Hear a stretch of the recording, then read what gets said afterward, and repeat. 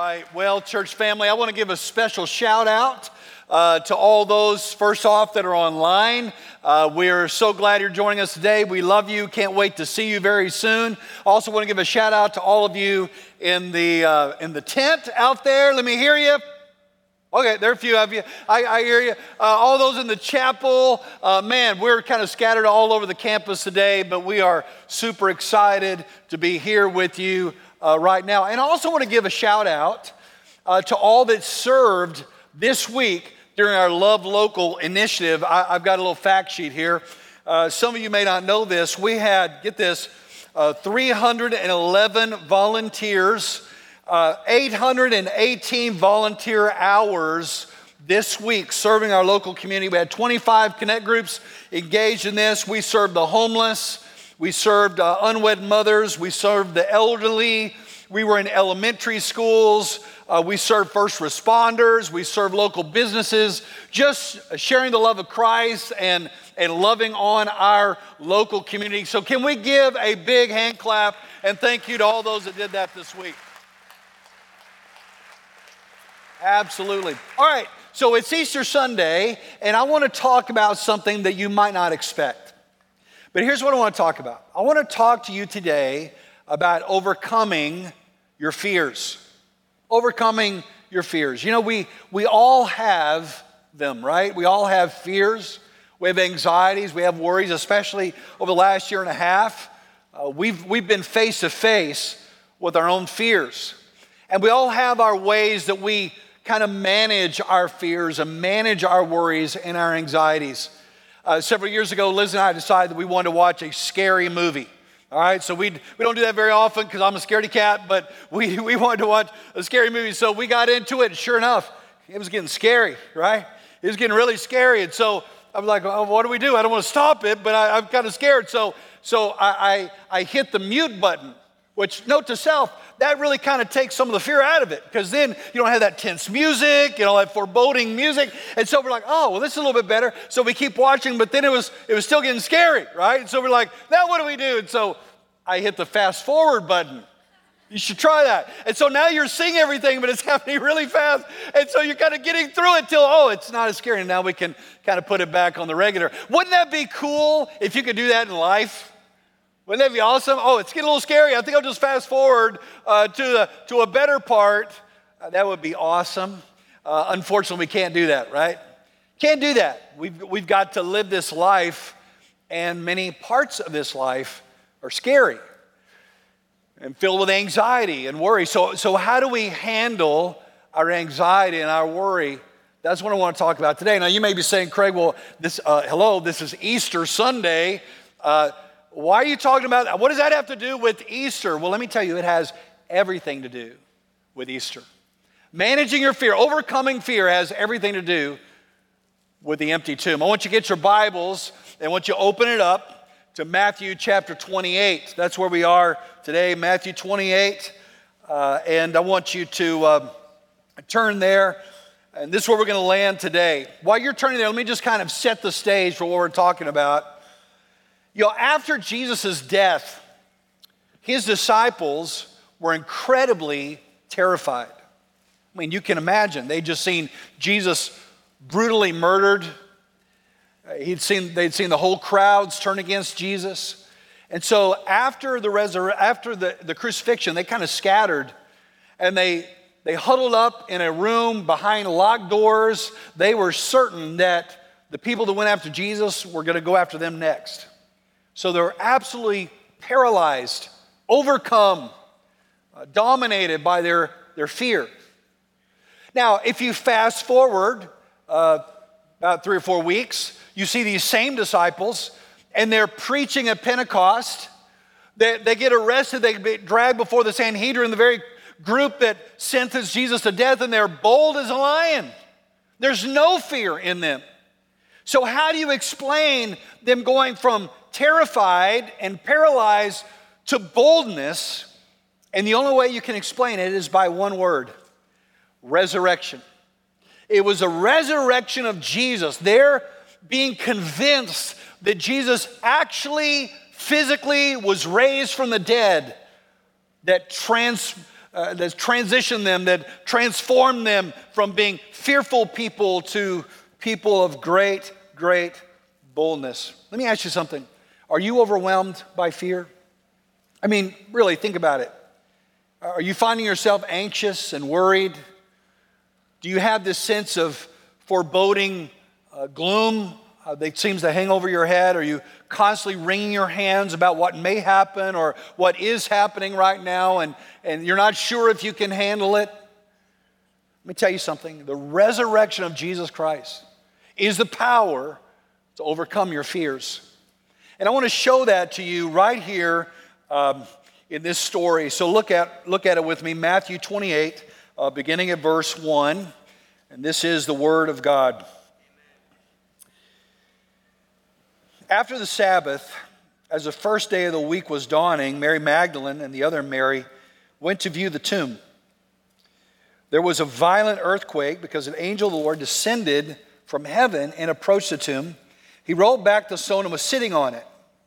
His appearance was like lightning, and his clothing was as white as snow. The guards were so shaken by fear of him that they become like dead men. And the angel told the women, "Don't be afraid, because I know you were looking for Jesus who was crucified. He is not here, for he is risen just as he said. Come and see the place where he lay. Then go quickly and tell his disciples, he is risen from the dead. And indeed, he is going ahead of you to Galilee, and you will see him there. Listen, I have told you." So departing quickly from the tomb with fear and great joy, they ran to tell his disciples the news. Just then, Jesus met them and said, "Greetings." And they came up and took hold of his feet and worshiped him. Then Jesus told them, "Do not be afraid. Go and tell my brothers to leave for Galilee. They will see me there." Now, the account of the resurrection of Jesus in the Gospel of Matthew is really seen through the eyes of a group of women. In fact, Matthew mentions two of them by name. If we read the Gospel of Luke and Mark, we find that there were other women besides these two that were there as well. But they have come to kind of finish off the burial preparations for the body of Jesus. These same women had supported Jesus during his ministry. These same women were there when Jesus performed all kinds of great miracles. They were there at the cross when Jesus died. And now here they are, when the disciples aren't even there, here they are at the tomb ministering to the body of Jesus. And Matthew tells us that this happened on the first day of the week. Now, this is really important. You might underline that in your Bible. It's the first day of the week. It is Sunday. This is the third day that Jesus has been in the tomb. Jesus was in the tomb on Friday and on Saturday, and now it is Sunday morning. And Jesus had told them multiple times that Jesus would be raised on the third day. In fact, we can find 11 different times in the Gospels where Jesus said, "I will be raised on the third day." So this was Resurrection Day. This was Resurrection Day. By the way, this is why Christians go to church on Sunday, because we are attesting to the resurrection of Jesus. You know, it's not just on Easter that we attest to the resurrection of Jesus. Every week when we gather on Sunday, we're attesting to the day that our Lord was raised from the dead. All right? Isn't that cool? That's why we gather on Sunday. So here they are. It's the first day of the week. It's Resurrection Sunday. And as they traveled to the tomb, they felt the earth quake. And so many times I could show you earthquakes in the Gospels. When God is moving, the earth quakes. And when they get there, they see this angel, and he's rolled the stone back, and he's sitting on it. And we see this description of this angel. You know, I've heard some people say, well, the angel was there to roll the stone away so that Jesus could get out. Right? I've heard that. Somebody say, all right. No, that's not true, all right? That is not true. Can you imagine? Here is Jesus, the risen Lord. He's conquered sin and death. He's God in the flesh, and he's like inside the tomb going, where is that angel? Yeah, he's 5 minutes late, all right? No, the angel didn't get there to let Jesus out. He rolled the stone away to let the women in, right? To let the disciples in, to let us in. so we could see for ourselves that Jesus was raised from the dead.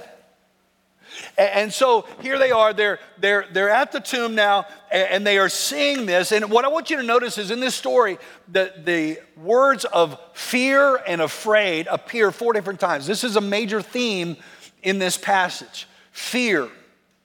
Don't be afraid. Do not fear. They were afraid, right? And so here's what I want you to understand here is that because of the resurrection, you can overcome your fear. There is in this story, laden in this story, this idea of how to overcome fear. 2 Timothy 1:7 says, God has not given us a spirit of fear, but of power, love, and a sound mind. You know what that means? That means that God did not create you to live your life in fear. God did not create you to just day by day be wringing your hands and worried and concerned about what tomorrow will bring. That God wants you to live with confidence in Him and trust in Him that He is at work in your life and He's going before you. And the way that we get to that place is by the resurrection of Jesus Christ. Let me ask you something. Are you living in fear? Are you allowing fear to consume you? Are you living in confidence in God? If the answer to those questions is unsure for you, then this is a message for you. Dr. Karl Albrecht, who was a German management leader and writer, and author, thinker, he said that there are certain core fears that we all face. And what I want to show you is in this story how the resurrection of Jesus overcomes those fears. So if you got something to write on, get your piece of paper out, pen out, jot these notes down. Here's the first thing. I want to give you 3 fears that the empty tomb overcomes. Here's the first one, and that is the fear of failure. The fear of failure. There was no greater picture of failure at the time of Jesus than crucifixion, right? If you were crucified, that was epic fail.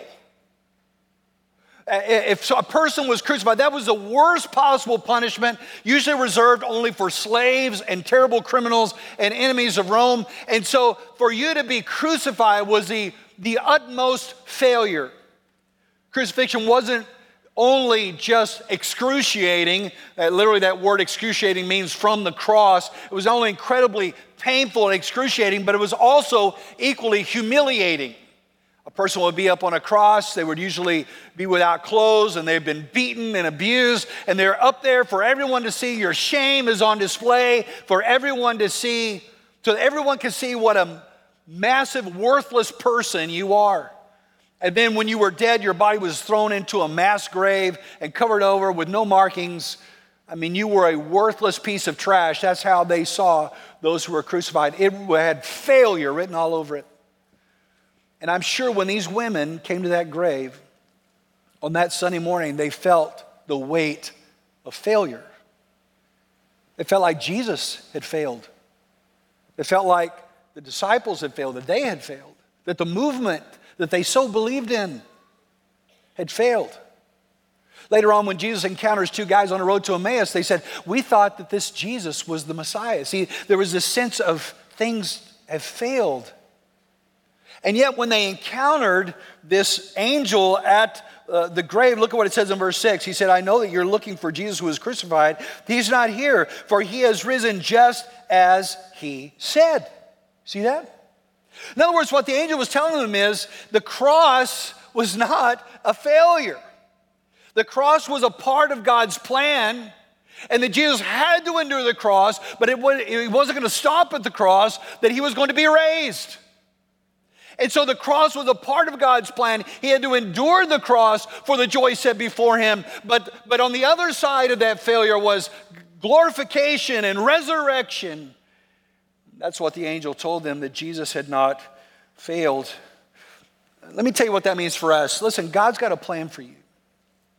God has a plan for your life. I want you to listen to me. And you will only know God's plan. You will only embrace God's plan when you're ready and willing to embrace your failures. You see, failure is not something that I'm trying to avoid, something I'm afraid of. Failure is something that I embrace. I embrace my own failures. I embrace my own weaknesses. You can't come to God and say, God, I got my act together. So many people go, oh, Craig, well, what I'm going to do is I got to get my act together. I got to start going to church. I got to clean up my language. I got to knock off some habits. And then I'm going to come to God and I'm going to get right with God. I'm like, no. You don't understand. You come just as you are, failures and all. And let him clean you up. Let him change you. Let him transform you from the inside out. And so you'll never get to God's plan in your life and to embrace your own failures, to admit your failures and your need for God. Jesus really depicted this in a story. He was telling a story about what this looks like. And he said there are two guys that go to the temple to pray, all right? One's a Pharisee. He's a professional religious guy. And then you got this tax collector, which was a lowlife in those days. No offense to the tax people, all right, in the room, all right? So anyway, you got these two guys that come to the temple to pray. And the religious guy, he stands up and he prays something like this: Lord, I'm so glad that I'm so awesome. Because I pray all the time, I give my money to the temple, I fast. I'm nothing like this low-life tax collector. And then the tax collector, here he is, he's beating his chest, he won't even look up to heaven. And he just says, Lord, I've failed so many times. God, I'm not worthy of your love, but would you please have mercy on me? And Jesus said, of those two, it was the man that humbled himself that went home justified. Now, what that tells us is this, that you can never know God's plan for your life until you're willing to embrace your own failures. That actually your failures may be the very thing that's driving you to God. Sometimes, I want you to listen to this. Sometimes the worst thing that God could allow to happen in your life is have success after success after success after success. Why? Because you get to a point and you go, well, I don't need God. I get this thing figured out. I've got it all. I got the world by the tail. I don't need God in my life. But when you hit a failure, those very failures are driving you to recognize your deep need for God and the restoration that only He can bring in your life. You understand that? So maybe the reason why you're so afraid of failure, the reason why you're struggling with failure right now is because God's at work in your life. God's drawing you to this place. God's pushing you to this place where you will acknowledge your sin and your waywardness and your need for God. In fact, at the end of this message, I'm going to give you an opportunity, if that's you, to say yes to God, to admit your need, to admit your failure, not to run from it. So the empty tomb helps us overcome our fear of failure. Here's another thing it does. The empty tomb helps us overcome our fear of abandonment. These women, here they are, they're at the end of the tomb, they see this angel, and he says, listen, it's not a failure, that in fact Jesus is alive, and they're overwhelmed. And then look what happens in verse 9, something they don't expect. And just then Jesus met them and said, greetings. And they came up, took hold of his feet, and worshiped him. I mean, wow, right? What a thought. I mean, they didn't expect that, right? They'd heard, wow, the cross is not a failure, that Jesus is alive, and then they're going to encounter Jesus. Now, rewind the tape a little bit. Up to this point, they had trusted Jesus for everything. Jesus was the answer man for every problem that they had. They depended on him, and then when he died, they thought he left them. In the upper room, just before his death, Jesus said, I'm not going to leave you as orphans. And I think the reason why he said that is that's how he knew they felt. Where's Jesus now? Why has he left us? Why has God allowed this to happen in our life? There's a story in the Bible where Jesus was in a boat and they were crossing the Sea of Galilee, and a big storm blew up, and I mean, it was tipping back and forth, and these guys were afraid that the little tiny boat was going to flip over. And they cry out to Jesus and they said, Jesus, don't you care that we're about to die here? And of course, Jesus stands up and he rebukes the wind and the waves, and all is quiet. And I wonder if they were thinking about that because they were in the storm of their life. And I'm sure those women, when they went to that tomb that early Sunday morning, they were probably thinking, God, where are you? Don't you care? I mean, here we are. Jesus is dead. We don't know what to do. The disciples are afraid. We're scattering. This is not how it's supposed to be. God, why have you allowed this to happen? Let me ask you something. Have you ever asked God that? God, why have you allowed this to happen? God, why did I get sick?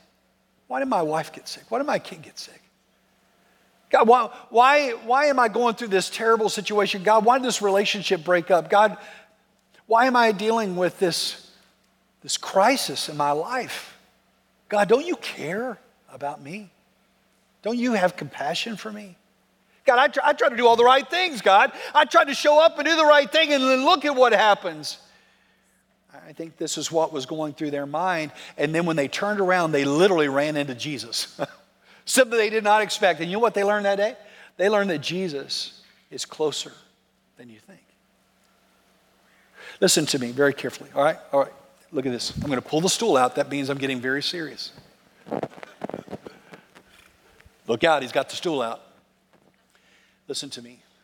Jesus has not abandoned you. Jesus has not left you alone. Even in those moments when you feel like you can't hear him, he is with you. I remember when my daughters were young, and sometimes you'd hear them, it'd be at night, you got settled in your bed, you're just about to go to sleep, and you'd hear, Dad. You ever heard that?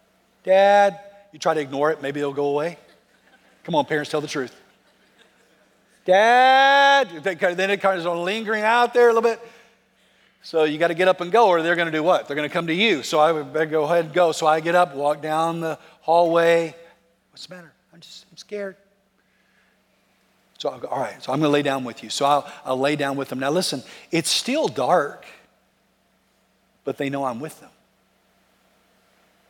Listen, in your darkest moments, if you know Jesus, he is with you. He has not abandoned you. In fact, in Hebrews 13, I love what it says here. It says, I will never leave you or forsake you. Another version puts it this way, I will never fail you. I will never abandon you. You don't have to be afraid of abandonment. If you know Christ, because of his resurrection, he is with you. So there's a fear of failure. It's only driving you to Jesus. There's a fear of abandonment, but he's always promised that he'll be with you. He's closer than you think. And let me give you this last one very quickly because we're almost out of time. The fear of death. Look at verse 8. It says, so departing quickly from the tomb with fear and great joy, they ran to tell the disciples the news. Now, I want you to underline the phrase, with fear and great joy. Those words don't really go together, do they? Right? Fear and great joy. You're not afraid and joyful at the same time. But yet they were experiencing that. They had been experiencing death and worry and fear. What's going to happen? And then all of a sudden there was this injected in that situation, joy, anticipation, hope.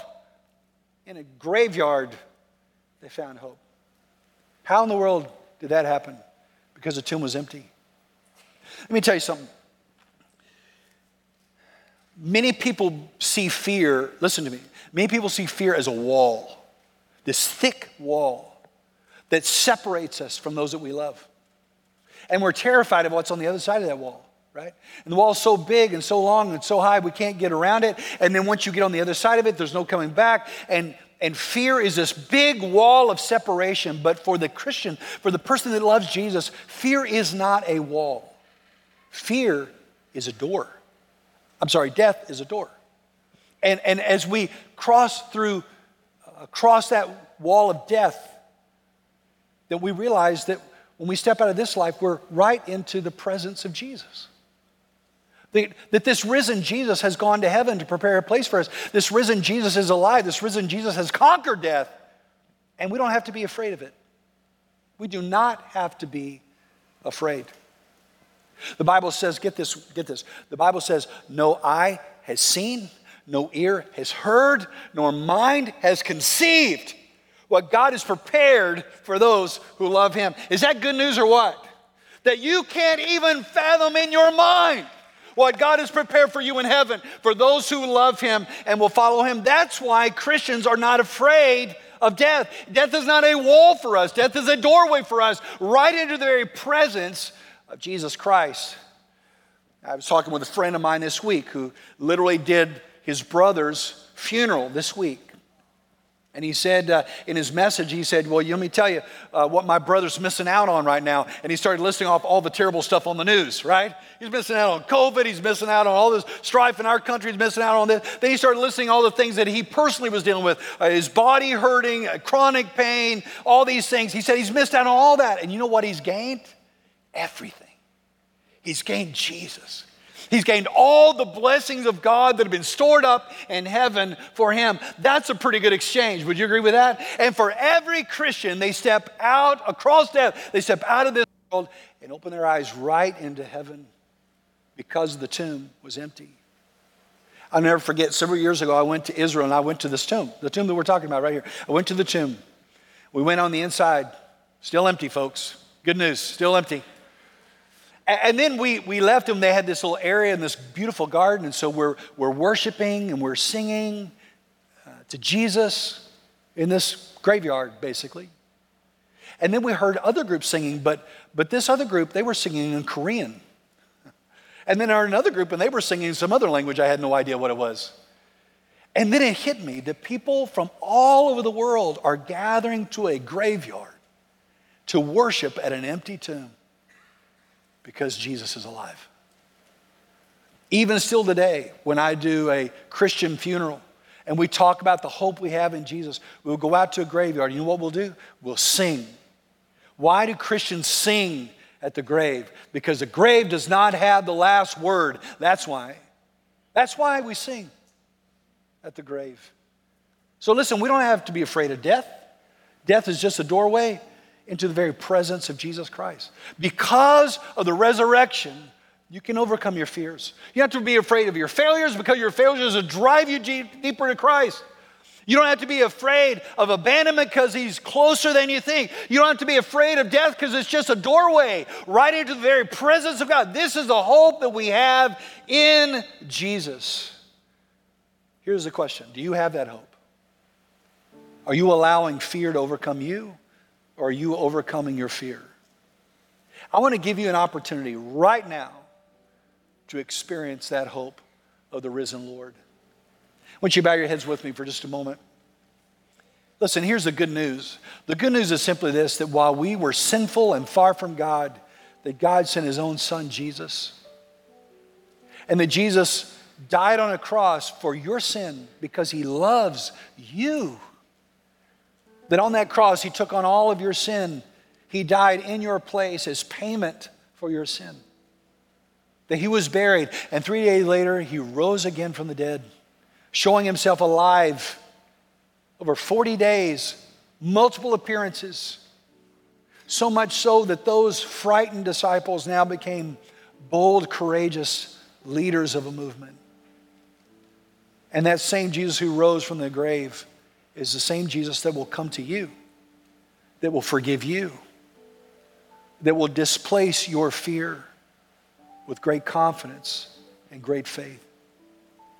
So I'm going to lead you in a simple prayer of faith right now. And maybe you're unsure if you've ever truly given your life to Christ. You're not sure if you died today that you would be in heaven. You're not sure that Jesus has radically changed your life. You are unsure of your relationship with God. Then don't leave today unsure. You can be sure. You can know for sure that you're right with God. So I'm going to lead you in a simple prayer of faith, but everybody's heads bowed, nobody looking around.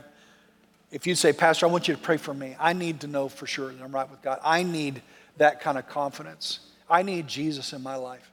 Then with your heads bowed, just lift up your hand so that I can see you and I can know that I'm praying for you. Just lift up your hand. All right, thank you. Thank you. All right, lift up. All right, thank you. Anybody else? Lift up your hand. Pastor, thank you. Pastor, pray for me. Thank you. I need to know for sure that I'm right with God. All right, thank you. I see you right there. Anybody else? All right, thank you. Hands all over the room. Anybody else? Thank you. If you're in the tent, lift up your hand. We want to pray for you too. If you're in the chapel, lift up your hand. We want to pray for you too. All right, you can put your hand down. Let me pray with you. And I want you to pray this prayer with me, right where you're seated. Dear Father, I have sinned against you. And I know I've gone my own way. But I believe, Jesus, you died on the cross for me. And I believe you rose again from the dead. So I'm asking you right now, please forgive me. Please come into my life. Please make me a new person. Today, I choose to follow you all the days of my life. Thank you for loving me. Father, I thank you so much that on this special day, this Resurrection Sunday, that we don't have to be slaves to fear. We don't have to be overcome by our worries, our fear of failure, our fear of abandonment, our fear of death. That because of the empty tomb, we can overcome. You have overcome those fears. And that in you, we can find hope and peace and assurance and confidence to live this life for you. Lord, I pray as we spill out into this, out of this building and into our week, that we would go as people that are bold as a lion, that are eager and ready to point people to the hope that we have in Jesus. Lord, we love you, and we pray this in Jesus' name. And all God's people said,